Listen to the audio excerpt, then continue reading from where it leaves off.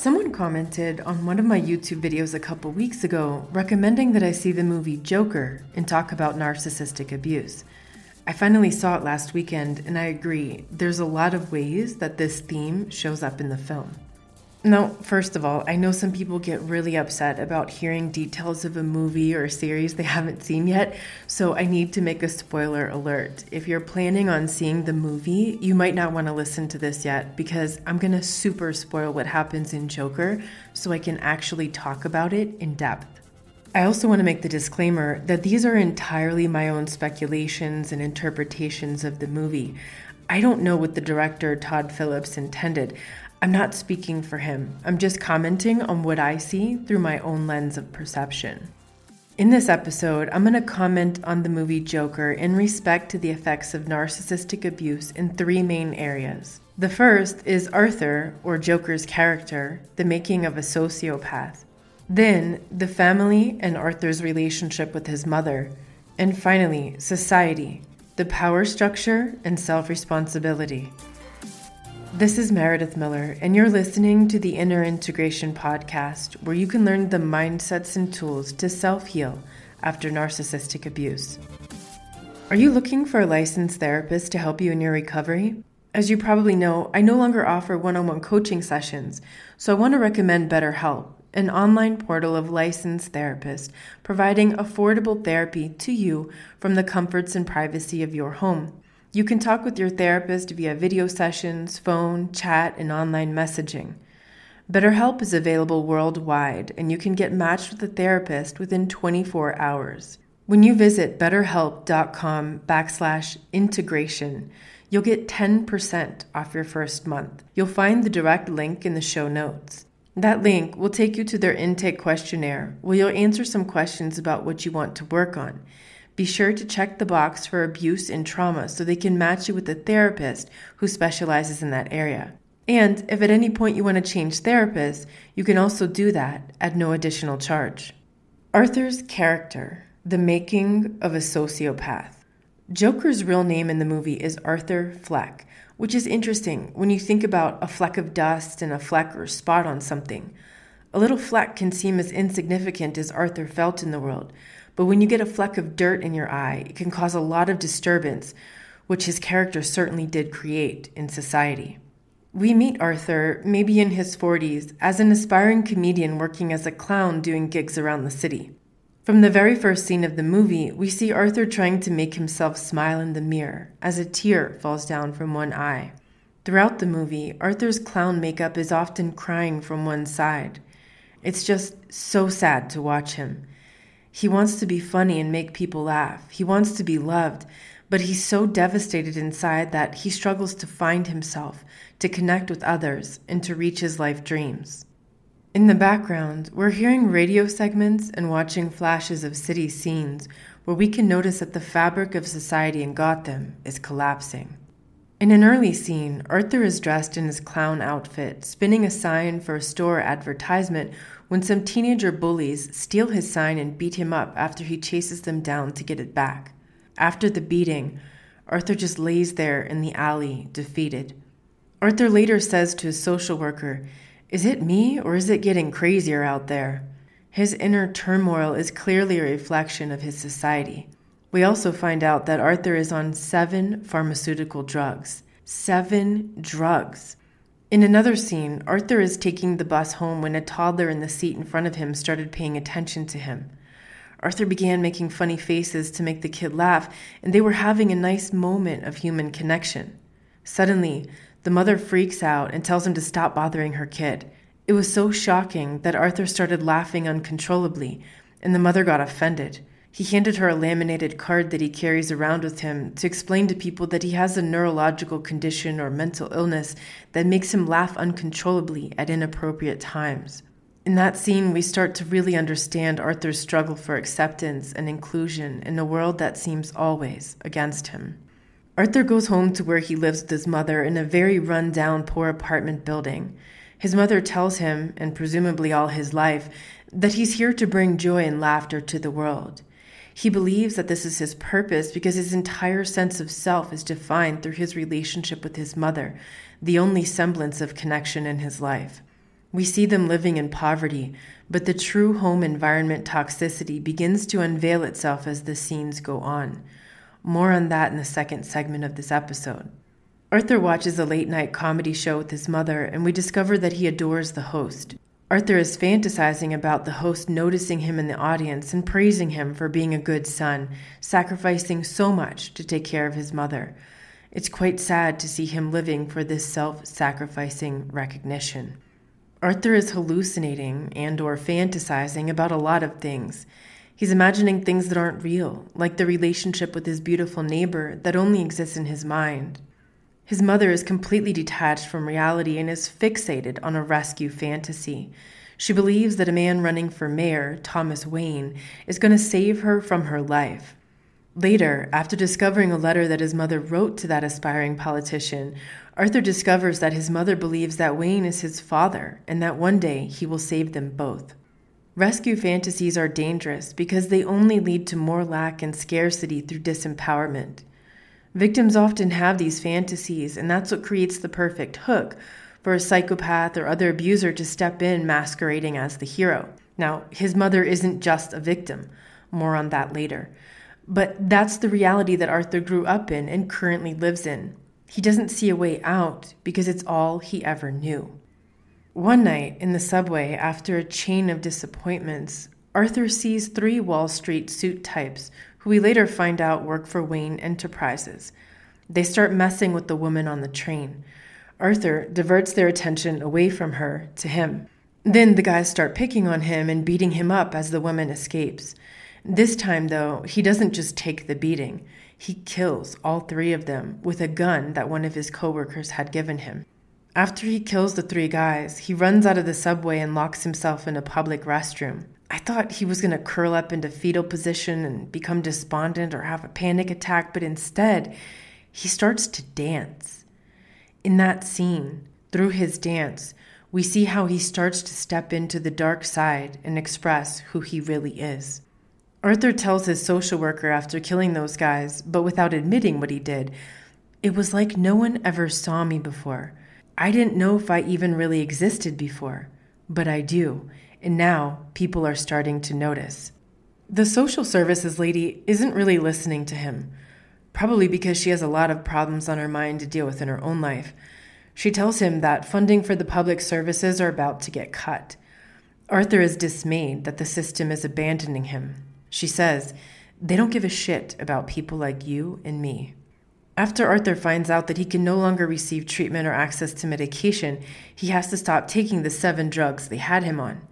That's also when he becomes increasingly more violent. In a later scene, he says he's starting to feel much better now that he's not on the drugs. He's starting to feel himself for the first time in his life. At first, Arthur kills people in an effort to fight back, but he brings a gun to a fist fight, a fight scene that I believe was more symbolic than true to something that would happen in real life.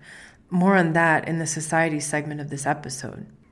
I don't believe that Arthur's mental illness drove him to violence, and I don't believe the trauma drove him to violence either, even though it certainly haunted him unconsciously. I don't believe that his environment made him violent. Mental illness, trauma, and toxic environments affect us for sure. But these do not guarantee that a person will become violent, even though some do. I believe his turn to the dark side was due to his choices. Every time Arthur killed someone, he contacted a false sense of power, which felt much better to him than the disempowerment he felt all his life. He didn't know how to empower himself in a healthy way. He revealed that he didn't feel all that bad about what he did. Every time he took another life, he purged another piece of his conscience and pushed away his humanity. He learned growing up that men who are violent have power because his mother's boyfriend abused him. He doesn't seem to consciously remember those events because he's surprised when he later discovers this in his mother's medical records. However, surely those traumatic experiences were imprinted in his subconscious. Violence was the archetype of men that he had in his life due to the poor choices of his mother, exposing him to that abuse. We will also later look at the subtle psychological violence coming directly from his mother. Arthur, after opening a letter that his mother wrote to Thomas Wayne, finds out that Wayne is his father, so he goes to the Wayne mansion. He wants to see Thomas Wayne and tell him that he's Penny's son. He finds young Batman and plays clown with him between the bars of the estate's gate until the Wayne bodyguard shows up. It's interesting that Bruce Wayne didn't run away when he saw Arthur. Instead, like the little boy in the bus, he interacted with him, perhaps revealing the loneliness that young Bruce already lived in while his parents were still alive. When Arthur introduced himself as Penny's son, the bodyguard's reaction seemed to reveal that he knew at least something about what happened. "You're her son?" he asked. Then he quickly switched tracks and said that Arthur and his mom were both crazy. Arthur ran away after nearly choking him to death. Arthur later confronts Thomas Wayne after sneaking into a theater restroom. There, we see his rescue fantasy when we find out that what he most wants is a hug from his father. Instead, he gets a punch to the face. Wayne denies the story and tells Arthur that his mother is crazy and she made it all up while working at his company 30 years ago, so he had her committed to a psychiatric hospital. While his mother is currently in the hospital due to a stroke that she had when the police went to talk to her about her son and the subway murders, Arthur goes to another hospital to get her old medical records. He ends up stealing them by force after he saw the reaction of the file clerk upon opening the file. In there, he discovers the truth about the abuse he went through as a kid, and he also finds adoption papers. Now, he believes that he was adopted, and everything he knew about his identity was a lie. He decides to go kill his mother by smothering her with a pillow, perhaps symbolic of her engulfing, smothering presence in his life and the false support that she gave him. From Arthur's perspective, it seems his only resort was violence. He had nothing left and felt utterly abandoned by family and society. He wasn't wrong about that abandonment, and it wasn't fair what happened to him, but he made bad choices. He needed a positive mentor, someone to teach him how to function in the world, how to make better choices, how to dream about creating a different life for himself. Unfortunately, he lived with a delusional, low-functioning, narcissistic mother who couldn't teach him those things and instead filled his head with crazy talk. After he kills his mother, Arthur crawls into the refrigerator at home. Perhaps that was symbolic of him entering the chrysalis, where he went to fully transform into who he really is. When he comes out, he's officially reborn as Joker. He then gets a call to go on Murray's late-night TV comedy show, where he asked the host to call him Joker. Joker was the name Murray called him on TV to make fun of him. Arthur was still desperately seeking his identity from a parental figure. That humiliation was a familiar pattern from home for Arthur. Perhaps he interpreted the humiliation as love in home. He learned that men were violent at home, so his rite of passage into adulthood also came through violence.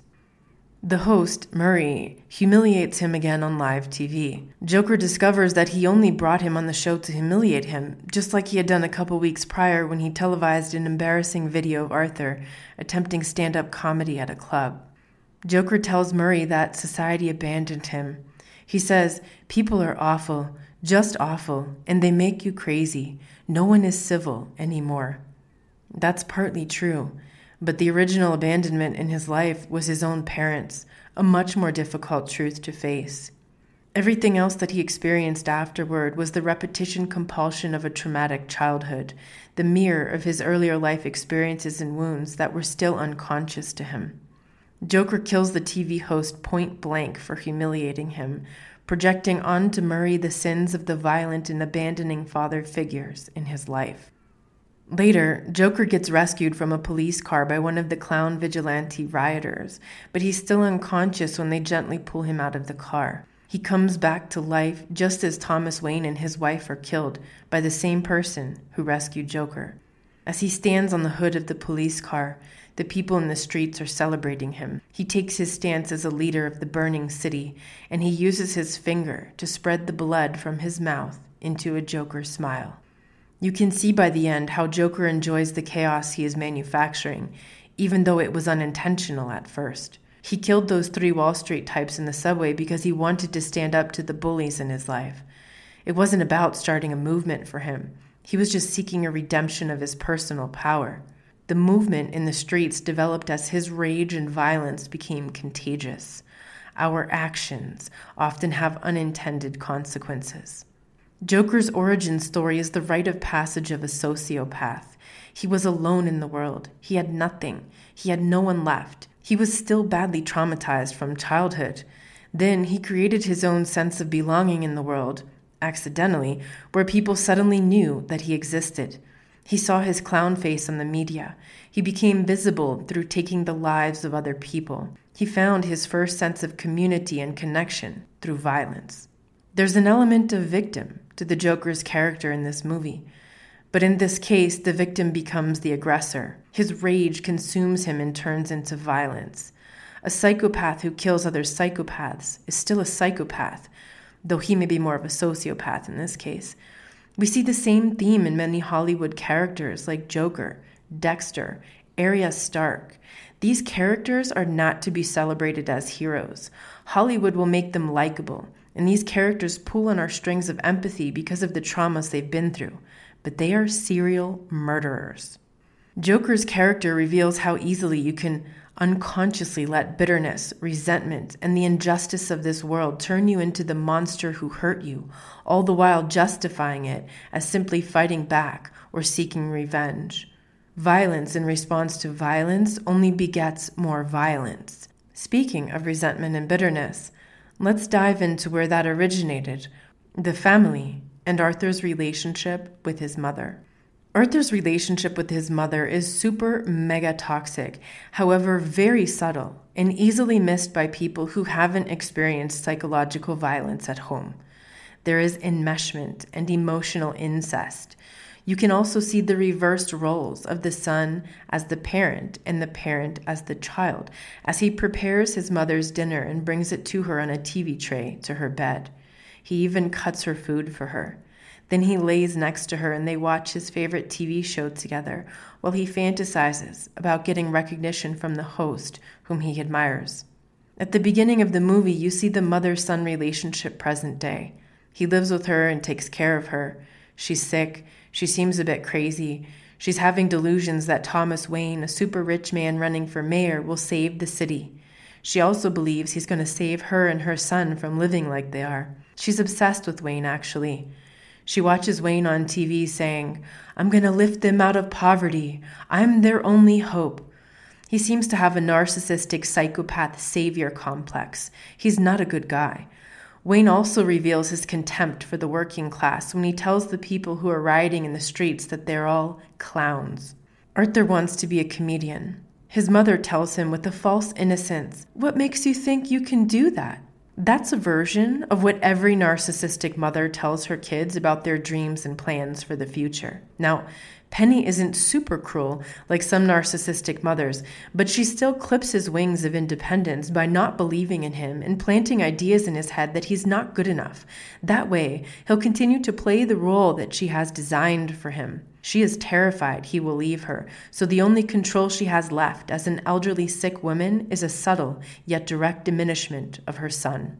There is a scene where he's bathing his mother. That, and the scene when he brings her food in bed and cuts it for her, shows the role reversal that took place, probably decades ago when he was just a little kid, when he was pressured to meet his mother's unmet needs and suppress his own. You can also see the emotional incest in these scenes at home, as it's like he's playing the role of her spouse.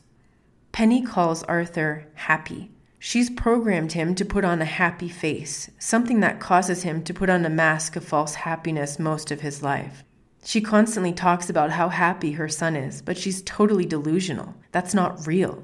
It's just the role she wants him to play in her life as her personal savior and light bringer. She tells him his purpose is to bring joy and laughter to the world, yet she also tells him, "But don't you have to be funny to be a comedian?" She gave him mixed messages of love bombing and devaluation.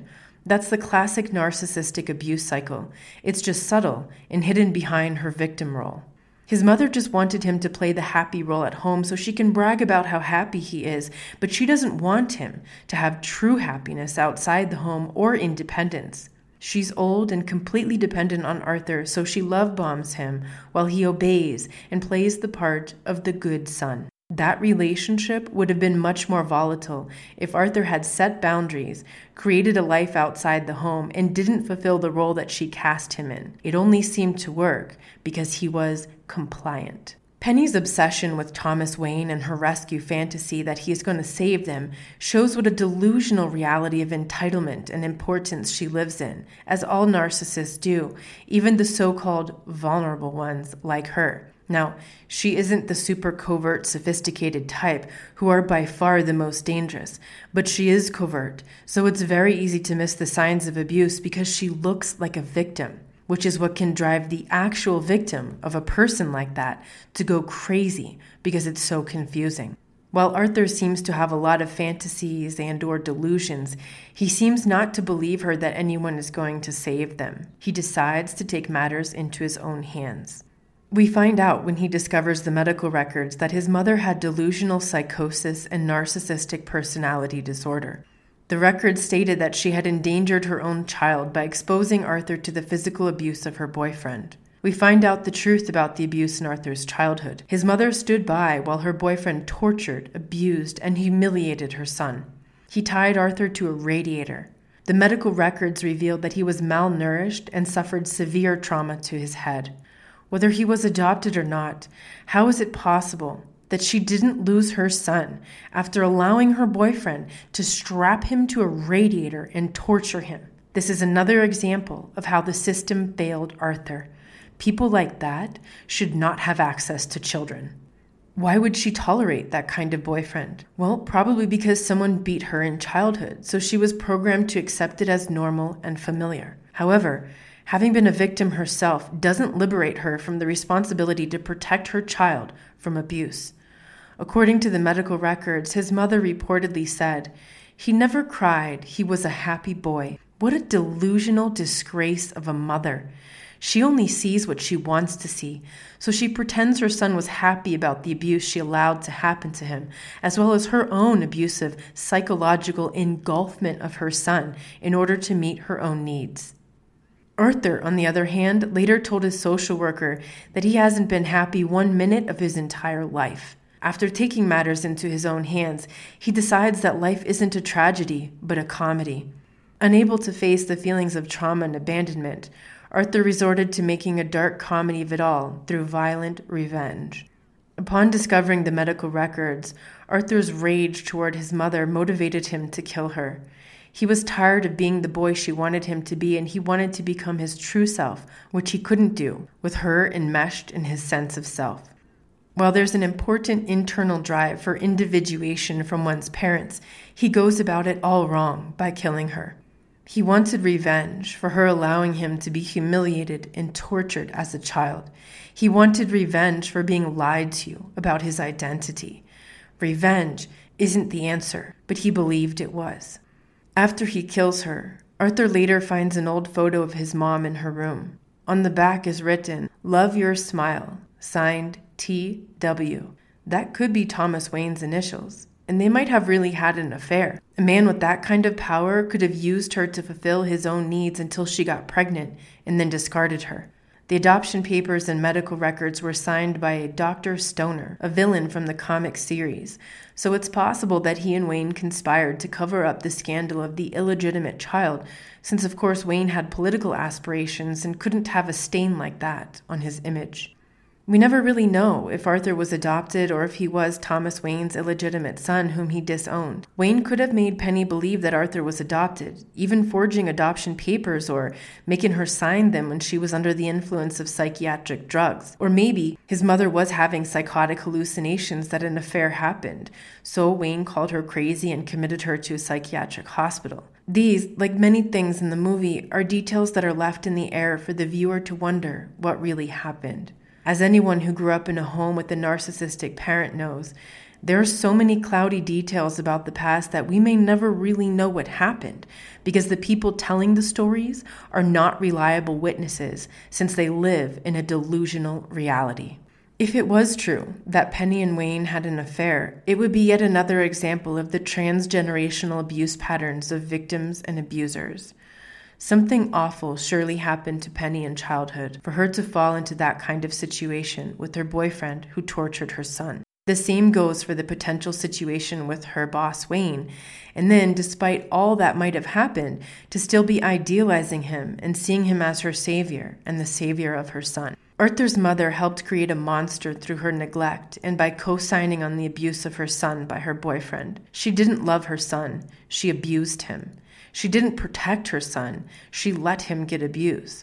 All his life, she just used him to fill a hole inside her soul from her own traumas. She is partly responsible for his mental illness, and that worked out well for her, since his condition meant that he wouldn't leave her and individuate like a normal growing adult. She is not a mere codependent. A codependent is a people pleaser, yet still has a natural motherly instinct to protect her young. A codependent's empathy doesn't allow someone else to hurt her child. Something was really wrong with her to let that go on. And then on top of that, to say he never cried, he was a happy boy, she's delusional and narcissistic. We see in the letter she writes Wayne that she still believes she did good with her son because according to her, he's happy most of the time. If he's happy, then she gets status as a good mother and can pretend the sins of her past didn't happen, but he's not happy because the past did happen and he's never been able to face it and heal it. In the Netflix series Mindhunter, the FBI agents and the academic professor who studies psychopaths and sociopaths start interviewing convicted serial killers in jail. They discover a connection in many of the cases between the effects of abusive mothers that humiliate and emasculate their sons, who later become serial killers. And by the way, most of those serial killers that they interview believe they're the good guys and the victims. In the case of Joker, we see the mother who stood by while her boyfriend tortured, abused, and humiliated her son. We also see her much more subtle abuse through engulfment, emotional incest, and psychological control over her son. This movie depicts the struggle of knowing a psychopath, sociopath, or narcissist, some kind of abuser, who also had a bad childhood. You want to feel empathy for them when you know what they suffered. It was sad and horrible what happened to them, and that's exactly where it's dangerous, because you can lose yourself in the process of empathizing with an abuser, because these are relationships of inevitable harm. I think one of the most powerful messages of this movie was the look inside the familial abuse and trauma that Arthur endured as a child and even into adulthood, though I found it interesting how this was left out of many critical reviews of the movie. The legacy of abuse just gets passed down unconsciously until someone decides they're done, then cuts off the toxic family members and starts making different choices in life while delving into the recovery process. That segues into the final aspect of this movie that I want to bring up: society, the power structure, and self-responsibility. Someone wrote online, in the 1989 Batman movie, the Joker's origin story is about falling into acid. In the 2019 version, he falls into society. The environment we live in has a major effect on our lives, especially in childhood, where we receive the neurological programming that sets us up for life. We become like the people we most surround ourselves with. First, we start talking like them, then we start acting like them. This is why environment is so important to our well-being. This is why it's also important to pay attention to the patterns of narcissistic abuse on a societal level too. It's not just happening in interpersonal relationships and families. These same abuse patterns are happening in society at large. Governments, corporations, banks, the mainstream media, the so-called intelligence community, the military-industrial complex, they're all puzzle pieces that fit into the societal abuse patterns. Just as it's wise to learn about narcissistic abuse on a personal level, to avoid abusers in relationships, friendships, and at work, it's also important to learn about narcissistic abuse on a societal level if we have any chance of getting through the next years and decades of changes. In Joker, we see Arthur living in an awful environment. The city is falling apart and hasn't had a trash pickup in weeks. The apartment where he lives with his delusional mother is dark and run down. Even the elevator doesn't work properly. He has one kind neighbor who he develops a crush on. At work, Arthur is surrounded by a bunch of idiots who don't care about him, with the exception of one guy. He runs into a lot of bullies while going about his days. Arthur doesn't have any real friends or support. He sees a social worker, and while she doesn't appear to be all that helpful, that support system runs out eventually too when the state cuts funding to the program. When Arthur speaks of the cruelty and indifference of the world, we can see this isn't just Hollywood. This isn't just a made-up character for the screen. This is real life for a lot of people.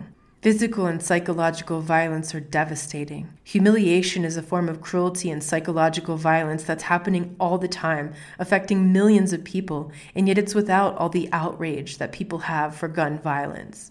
The critics of this movie seemed more outraged at the gun violence than the human violence that shaped Arthur's character. Selective outrage is becoming the norm in our society as people follow blindly the narratives that they see pumped out on corporate media. The media is the master of delivering the problem, reaction, solution tactic that every abuser uses. This movie shows a growing anti-rich sentiment among the masses as people start to get restless from the societal collapse in progress. We see an uber-rich, detached man on TV running for mayor. Thomas Wayne addresses the new clown vigilante movement by saying, "They're hiding behind a mask, envious of those more fortunate. Those who made something of our lives look at those who haven't as clowns." What a jerk. This reminds me of something I heard more than a few people say years ago when I was struggling financially. They'd said, "I'm sorry you're not more successful." They weren't sorry for me. It was more of a narcissistic, condescending, holier-than-thou put-down. It must be easy to have that perspective when you've never been hungry and struggling to get by in life. I think everyone should be hungry at one point in their life just to know what it's like and to develop compassion for others who struggle. I'm not going to lie, that struggle sucked and I wouldn't want to repeat it, but I'm also grateful for what those tough lessons taught me. In the film, we see glimpses of a newspaper headline, "Kill the Rich, a New Movement." What I found interesting about the scene where the three Wall Street types started bullying and beating up Arthur on the subway was how unlikely that is in the real world. First of all, those Wall Street types would likely use private car services and sometimes even have personal drivers. It looks so odd to see them in the dingy subway train full of graffiti. Also, those are more likely to be the covert type of abusers. It would be rare to see one of those types physically aggressing someone in public because that would be bad for their image. They're more likely to have violent, perverted sex behind closed doors or pull off bank heists like the 2008 bank bailouts, where bankers begged the Fed to save them. And after the Fed bailed out the banks, we found out many of them remodeled their offices and bought yachts.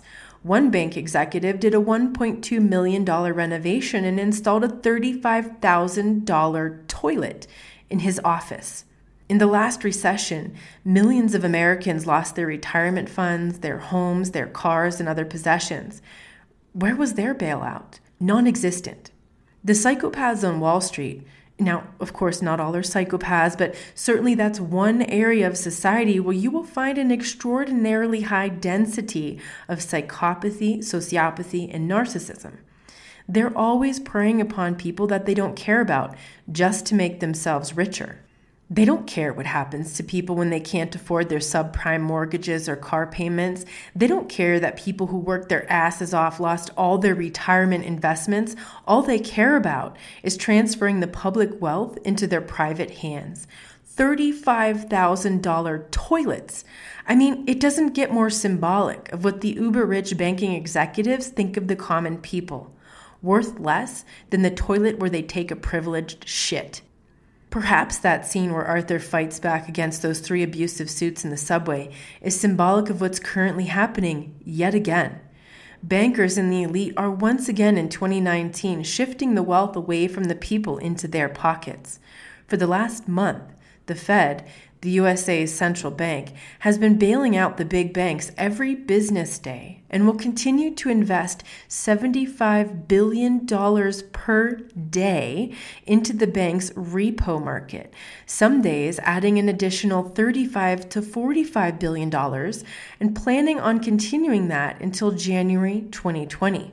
When they started this on September 17th, it was shocking news, but only supposed to last a couple days.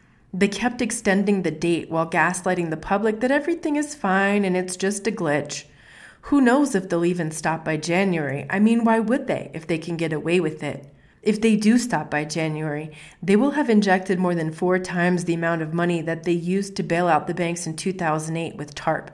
Back in 2008, that took a lot of begging and got some bad press. This time, it's barely being reported in the news. Only a few mainstream sites are publishing this. Even Google is conspiring with them because they're bearing it in the search results, only showing articles and videos that are weeks old. Meanwhile, the mainstream media and Google are happy to distract people with yet another conspiracy theory of impeachment drama. This is insane. Utterly insane. Not only are the Fed and banks exacerbating the magnitude of the inevitable next economic crash, but what about the American taxpayers who are going to have to pay off that debt? What about the average Americans living crushed by debt from medical bills, school loans, and the credit cards they use to get by every month? Will they get a bailout? Not a chance. Bailouts are only for the uber rich and powerful. After the last recession, there were 6 times as many empty, foreclosed homes as homeless people in America. The only explanation for that is psychopathy. Look up fractional reserve banking system, and you'll understand how the banks get away with lending out more money than they actually have, totally legally. They get to earn interest on money they lend out but don't actually have. What a concept! Too bad you and I can't do that. These are the kinds of social injustices that can drive people to start violent movements in an attempt to fight back. I don't believe that violence is the answer, but I do believe the movie Joker is showing us one possible future where the angry, disenfranchised masses decide they're done feeling victimized and want to fight back. While the environment does shape us, we are not just a product of our environment. We also have the responsibility to use our free will to make choices that make our lives better as well as the world around us. Righteous anger is a natural response to injustice. It's normal to be angry when you've been violated, used, and abused, but what you do with it is what matters. Life isn't fair and the world is unjust, yet our character is the result of the choices we make in life. It's up to us and our choices to determine if we remain victims of other people, family, and society, or if we become the masters of our own destiny. Do we become like the monsters who hurt us? Or do we do something different, something better, by taking responsibility for ourselves? It's like the Native American proverb. We all have 2 wolves inside us. One is evil, based on anger, envy, hatred, sorrow, regret, resentment, bitterness, greed, arrogance, self-pity, and superiority. The other is good, based on love, peace, joy, humbleness, kindness, empathy, compassion, generosity, and truth. There is no getting rid of either one as they are both part of all of us. So it comes down to which wolf do we feed. That decision is our personal responsibility. Rescue fantasies and making violence pull us away from self-responsibility. Toxic environments contaminate and condition us to remain victims and give our power away to others, which can lead us to make poor decisions based on a lack of self-responsibility. It all comes down to choice. I'm not saying it's easy. Doing the right thing is often not the easy path. Villains and monsters become who they are partly from their past experiences and current environment, but most importantly, the decisions they make. The only power they can find is control over others in whatever way they can. Villains are unaware of self-responsibility. There are assholes and monsters out there.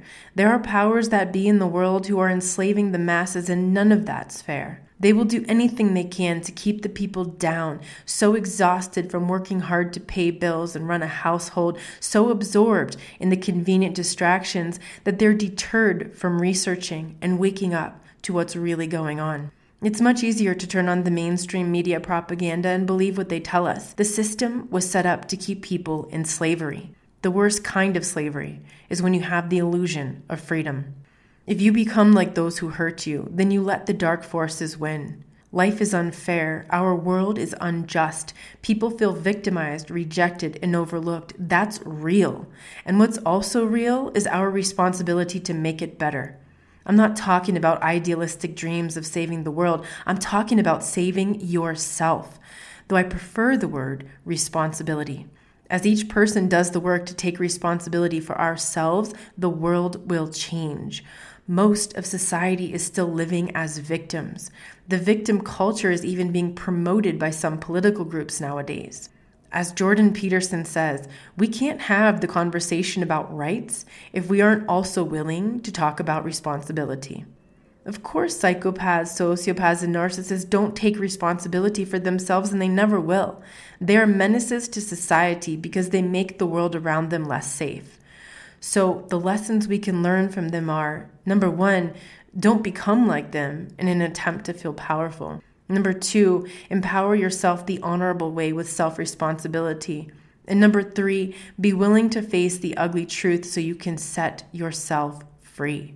The truth is ugly. I ain't gonna lie. But just like when you were in an abusive relationship, nothing was going to get better until you figured out what was going on, until you educated yourself and started making new decisions based on your new understanding and awareness.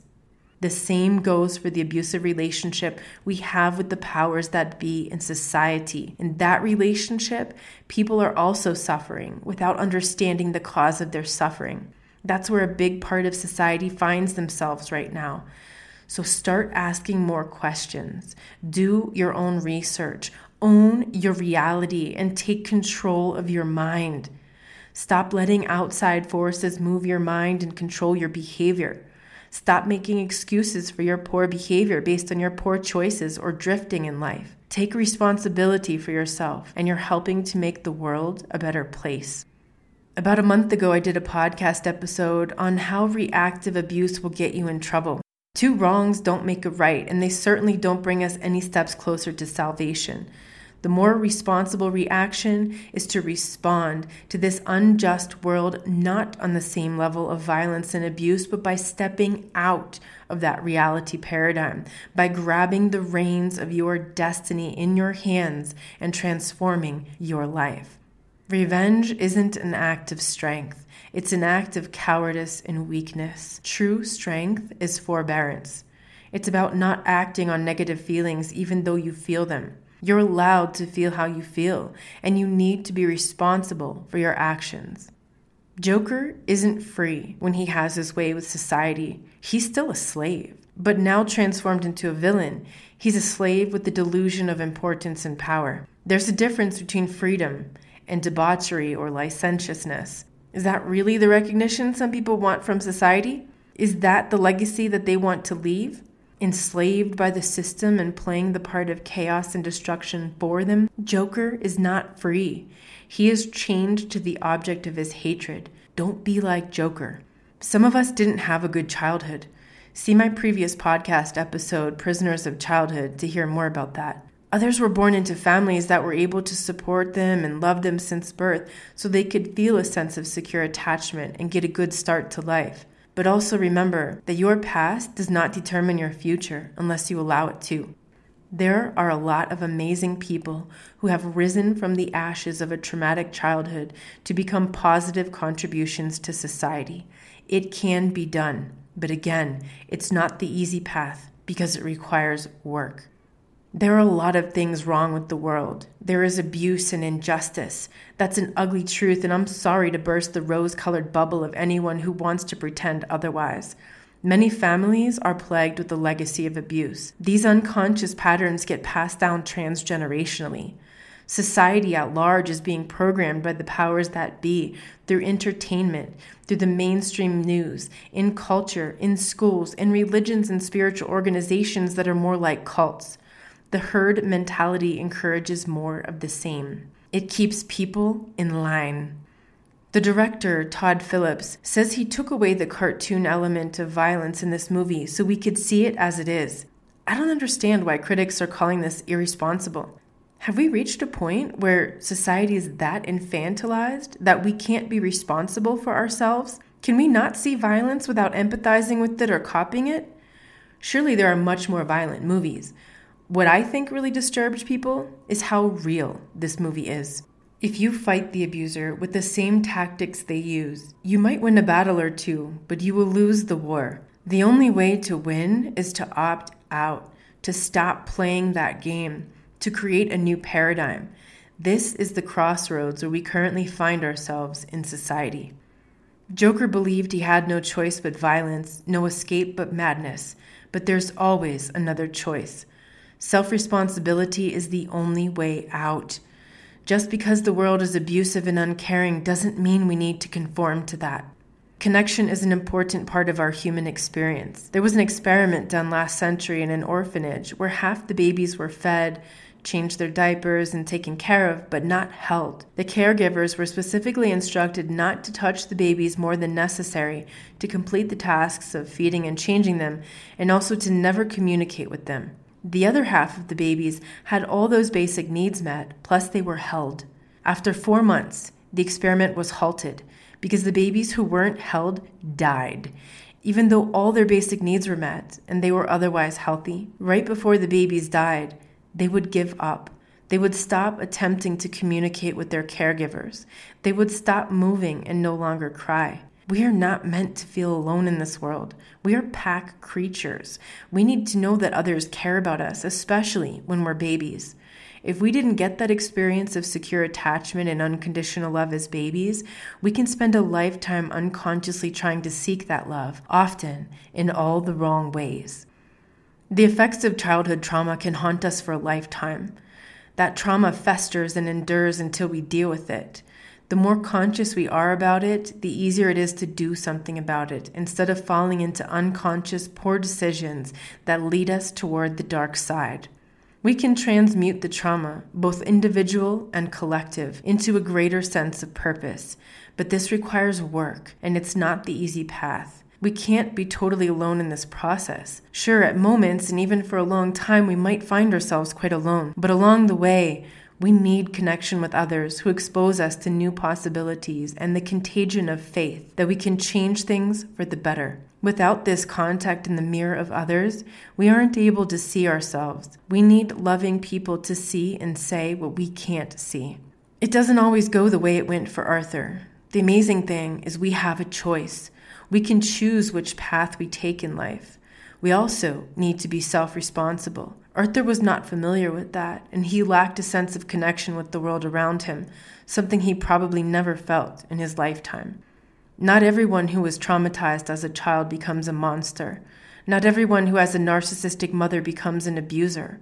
A lot of us became codependents, and some of us codependents became responsible, empowered survivors, and even thrivers. What determines that? I'm not sure. I don't think scientists will ever really be able to measure that, but I think this comes down to the individual and the choices we make. Your response to life is a choice. Are you going to let society, the family, or other individuals victimize you the rest of your life? Even if you allow yourself to become a monster, you're still a victim because you allowed them to determine who you are. Your response is your responsibility. One response to trauma is to become an abuser, to pass on the hurt to others.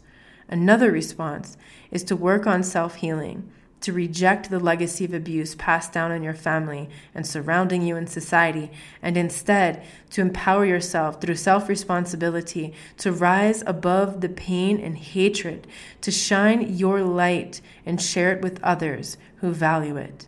It really comes down to decisions and choices. Reacting to one bad day by making one bad choice can set you on a life path like Joker. Guard your attention and your mind like your life depends on it, because it does. If you let your mind go on idle, what Napoleon Hill calls drifting in his book Outwitting the Devil, you allow the dark forces to take over without even realizing. The film was heavy, it was brutal, and it was real. I think that's what most scared the critics about it. Surely there are much more violent movies, even playing right now in the theaters, so I don't think it was the overt violence that upset some people about this movie. I think it was the uncomfortable mirror of society that freaked them out. I thought this film was really well done. At one point in the movie, Arthur said, "I just don't want to feel bad anymore." That's so sad, and it's also the reality of a lot of people. People are desperately looking for ways to feel better, and they don't even understand why they feel so bad. When you don't know what's going on, you're powerless to do something about it. It's exactly how it feels to be in an abusive relationship but not know it, to be suffering and struggling but not knowing why. That's where humanity is right now with society. And I don't just mean the people around us.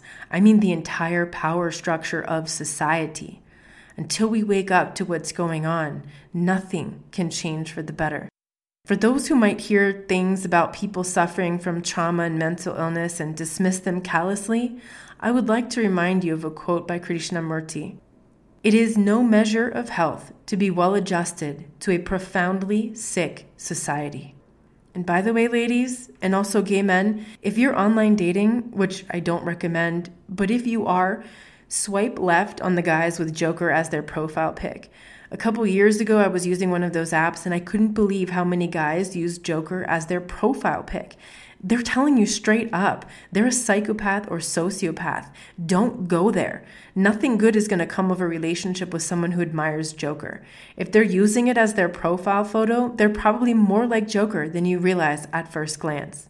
There's one more random detail from the movie I wanted to share. I only noticed 3 clocks in the movie, and every one of them was set to 11:11.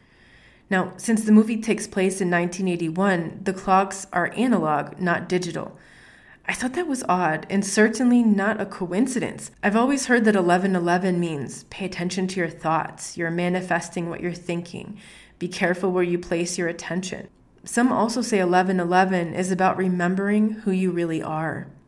This movie is the origin story of Joker, so that's an interesting possible correlation. I wonder what Phillips was trying to communicate with the clock set to that time. The only place online where I can find anyone talking about the 11:11 synchronicities was a forum where someone suggested that it was some kind of code predicting that something would happen on November 11th. I hope not. But I'd love to hear what you think about it and the movie in general. For those of you who stuck around until the end, thanks for tuning in to this entire episode. I know it ran a bit long. I felt it was important to share these insights about the movie because of the ways they apply in our real world today. And also, I wanted to bring more awareness to the patterns of narcissistic abuse, which seem to be woven throughout the entire storyline. Thank you so much for tuning into this episode of the Inner Integration Podcast. I hope you learned something today that helps you to see from a new perspective and to start using new tools so you can take action and transform your life after narcissistic abuse. Remember, you are enough. You matter, and you got this. If you liked this episode and want to hear more, subscribe to get automatic updates on new podcast episodes as they're released. Visit us online at innerintegration.com, where you get instant access to a free quick start guide to recovery after narcissistic abuse upon entering your name and email. You'll also find there digital courses that have already helped thousands of people move through the self-healing process. Get loads more free inner integration content to help you heal after narcissistic abuse on YouTube, Facebook, and Instagram. Big hug to you.